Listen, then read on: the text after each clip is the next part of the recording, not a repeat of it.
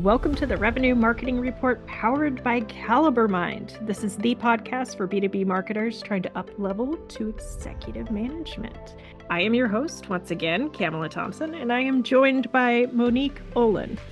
Monique, welcome back. Let's talk about when taking risks as a CMO makes sense. And I think I mean this in two ways, and you can pick which one we go with first. One, there's a certain amount of equity we walk into an organization with, and sometimes we have to burn a little to make more. And then the other one is, when do we make the choice to invest in something that's hard to measure? You choose where we go first. Let's start with the first one. Let's talk about burning some of that equity.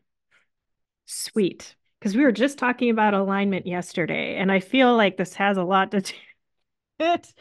So yeah, let's talk about it. I see this happen in a few ways. Sometimes marketers need to invest in long-term tactics and the sales team feels neglected. And sometimes you have to battle with the executive team on what use cases in ICP are actually making sense. Where do you see this kind of battle taking place? Yeah, those are really good places where I see them pretty often. You're coming in as a CMO, whether it is a full-time CMO or fractional, whatever the format is these days. I think an important reminder for us just holistically is to remember you're there for a reason, right? You're there to make a change. You're there to probably challenge that status quo. Also, if they aren't challenging their own status quo, where really are they going to go when it comes to growth, right? There's the constant change we're seeing in market anyways is such an important consideration when it comes to, are you going to even get to constantly growing revenue or scale within the business? So sometimes it's a matter of that. You're trying to look at the business and you're understanding, okay, this is their solution. They have done this lovely work around buyer personas and ICPs, and they've aligned that these are the pain points they care about and the features that matter against it and so forth. It's important to test that theory. And I actually like to come in and say that when I'm coming in as a CMO with a company. I like to tell them, like, look, I appreciate the tribal knowledge that's coming my way. I would like to run some data that exists already. And then I'd also like to see how a couple things play out in the next couple months to make sure we truly are aligned to current marketing trends.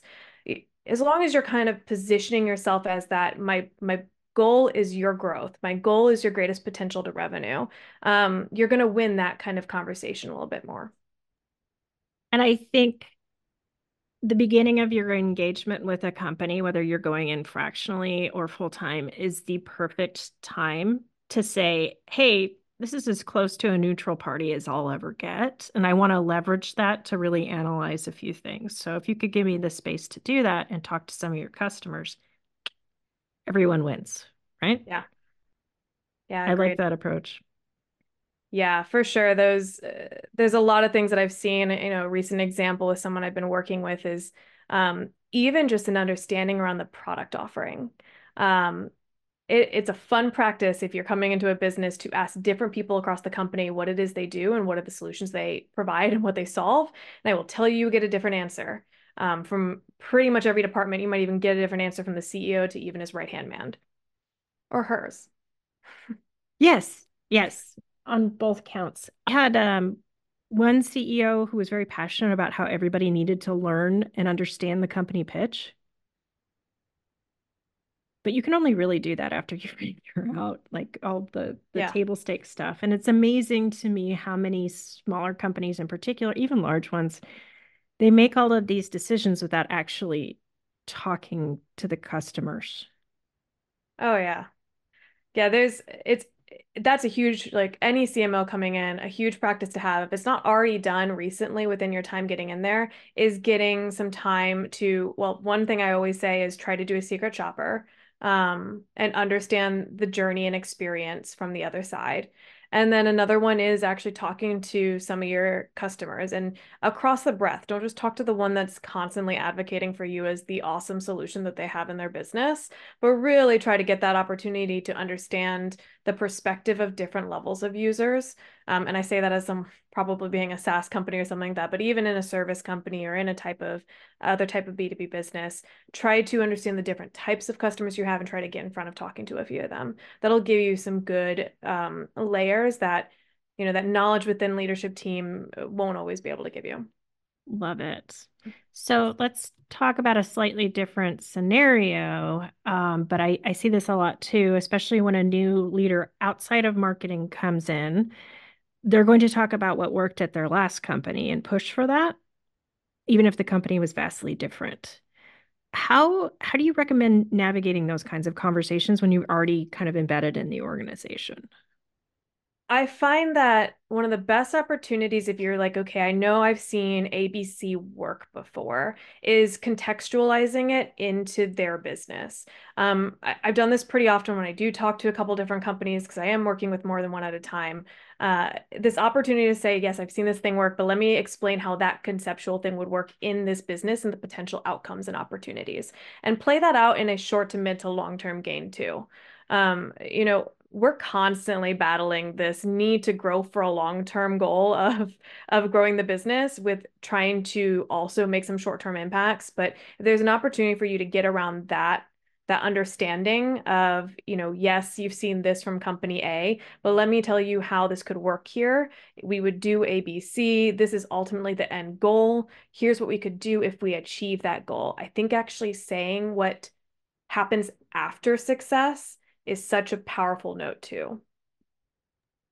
Right. And I feel like part of that should be an exercise of figuring out what your goals should be and Yeah. putting some, I don't know, guardrails, or I think of the bumper rails at bowling alleys where, okay, if we're going to try your thing, but if we're not seeing X, Y, and Z, then we're going to pivot away and do this other thing. So you don't spend too much trying Yeah. something new.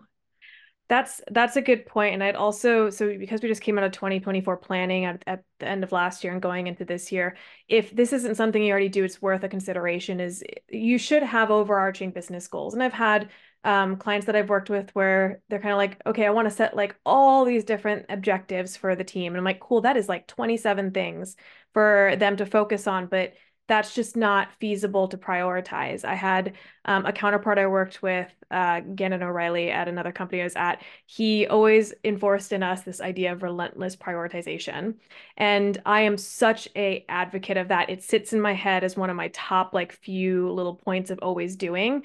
And it's that concept that there's no such thing as more than one number one. And so I live by that with each team member. I help prioritize with the team holistically prioritizing, and then as marketing across the year prioritizes. But what you should really look at is, does the business have key objectives and growth goals that they have? From those goals, can you set one to, probably three like key objectives for marketing in that year? And then off those objectives, which are ultimately kind of your department's goals, but those objectives, then what are, a handful, and I say a handful, I mean, you should really be looking at, depending how big the company and size of is for the year, anywhere from 1 to 3 initiatives each to achieve those objectives within the business. And then how do you then align that across your quarters? That kind of just being able to piggyback off of the business objectives and really understand how to break that down smaller, but then also how to pair it back up and prioritize them against each other is going to help you keep the team focused, keep this idea of long-term gain with short-term initiatives in scope. It's perfect. So we saved the hardest for last. Yeah. It's the hardest for me anyway. And that's how do we navigate pushing through things we invest in that don't necessarily show a one-to-one highly traceable return? Yeah. The ever-growing issue of the unmeasurable spaces. Um, I think as part of leaders in marketing holistically, we need to be doing our best in market to constantly educate on the shifts in marketing. It's funny because I always think about how history repeats itself. And I think back to the days before having the ability to track data and buyer journeys. And we're like, yeah, how did we measure the eyeballs that hit that billboard? Um, Incremental lift. yeah, yeah. I find it to be kind of this way of finding alternative ways to measure or inform, or to that point, kind of track the trend adjustments and what are you doing in market Mhm. against what you're seeing on maybe the next stage of areas where you can measure. And so I'm thinking of things like podcasts, community activities, thought leadership. A lot of times as a leader, I had to figure out when to let people kind of shoot themselves in the foot, but give them those bumper rails I was talking about so it Yeah. doesn't get too far. So if we don't believe in the podcast and we're having a hard time proving measurement because we don't have call automation, we can't pick up when people are mentioning it, whatever the case may be. If you start to see pipeline, everything else is constant. If you see pipeline drop by X percentage, we're going to hit the ripcord and we're going to start doing it again. So if you can have some kind of, we're going to watch this thing, we're going to Yeah. try to keep these other things stable. So we know that that's what's actually causing us to fall off the rails. Yeah. I mean, standard science, right? Yeah. Have constants so that you can test a theory. I think that's so true to say here. I think that goes back, that was what I was trying to hint at a little bit there, is trying to measure the later metrics, right? Mhm. If it's not measurable at that point, yeah, keep some constants in place, figure out how do you let that either play out or actually stop to what your idea was there. And then does that impact the next layers of metrics that we can get to, which could be pipeline impact, it could be other stages of impact. Um, I think that's an important way to look at that. I also say, and it's interesting because this is such a odd place in for each business to figure out how they want to do this, but is there other ways that you can get to some of that information too? Like, how did you find us? Questions later on. They feel so old and dated, but they are so relevant today. Yeah. Um, and no one's going to be against sharing that if they actually honestly remember. Which Whether is that's rare, something, but yeah, still helpful. It's a yeah. point. I think that kind of gets to where understanding the impact of what data points matter against a person, and I'm just going to say a person because they could be a prospect, they could be in buying stages, they could be a customer, they could be an old customer, not continued, whatever it is, against a contact, understanding what data points matter to your business and then scoping them and setting them up, and then how do you use them across teams. There's been some really powerful times that we've been able to say, okay, this solution here, we have these as the three top pain points, right? I'm just going to use a really specific example. These top pain points. We are under the assumption based on recent demand that pain point A is going to be the most powerful. So we are going to scope some campaigns and initiatives up front to drive pipeline against that. Other things stay the same. The great opportunity to like have that metric, have that understanding against a contact, being able to weigh that into the sales process, asking the question in the sales process to the salesperson, what ultimately closed for them.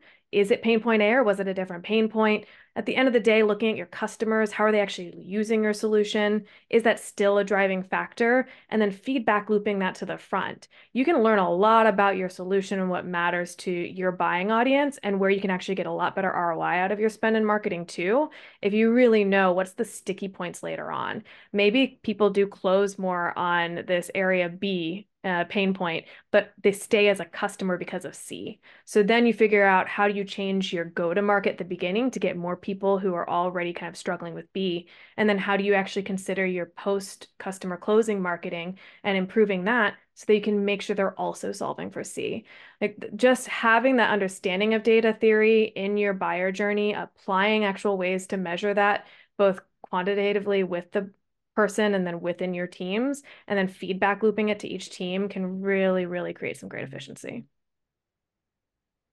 It's wonderful. I mean, I don't think you can over communicate a lot of these things, and having those feedback loops open is great. Monique, thank you. I can't wait to talk about tomorrow's topic, why your board isn't listening to you. Listeners, thank you so much for tuning in to the Revenue Marketing Report. Please tell 2 friends, subscribe, download, whatever you can helps. And for those of you looking for more great content like this, check out caliberbuying.com.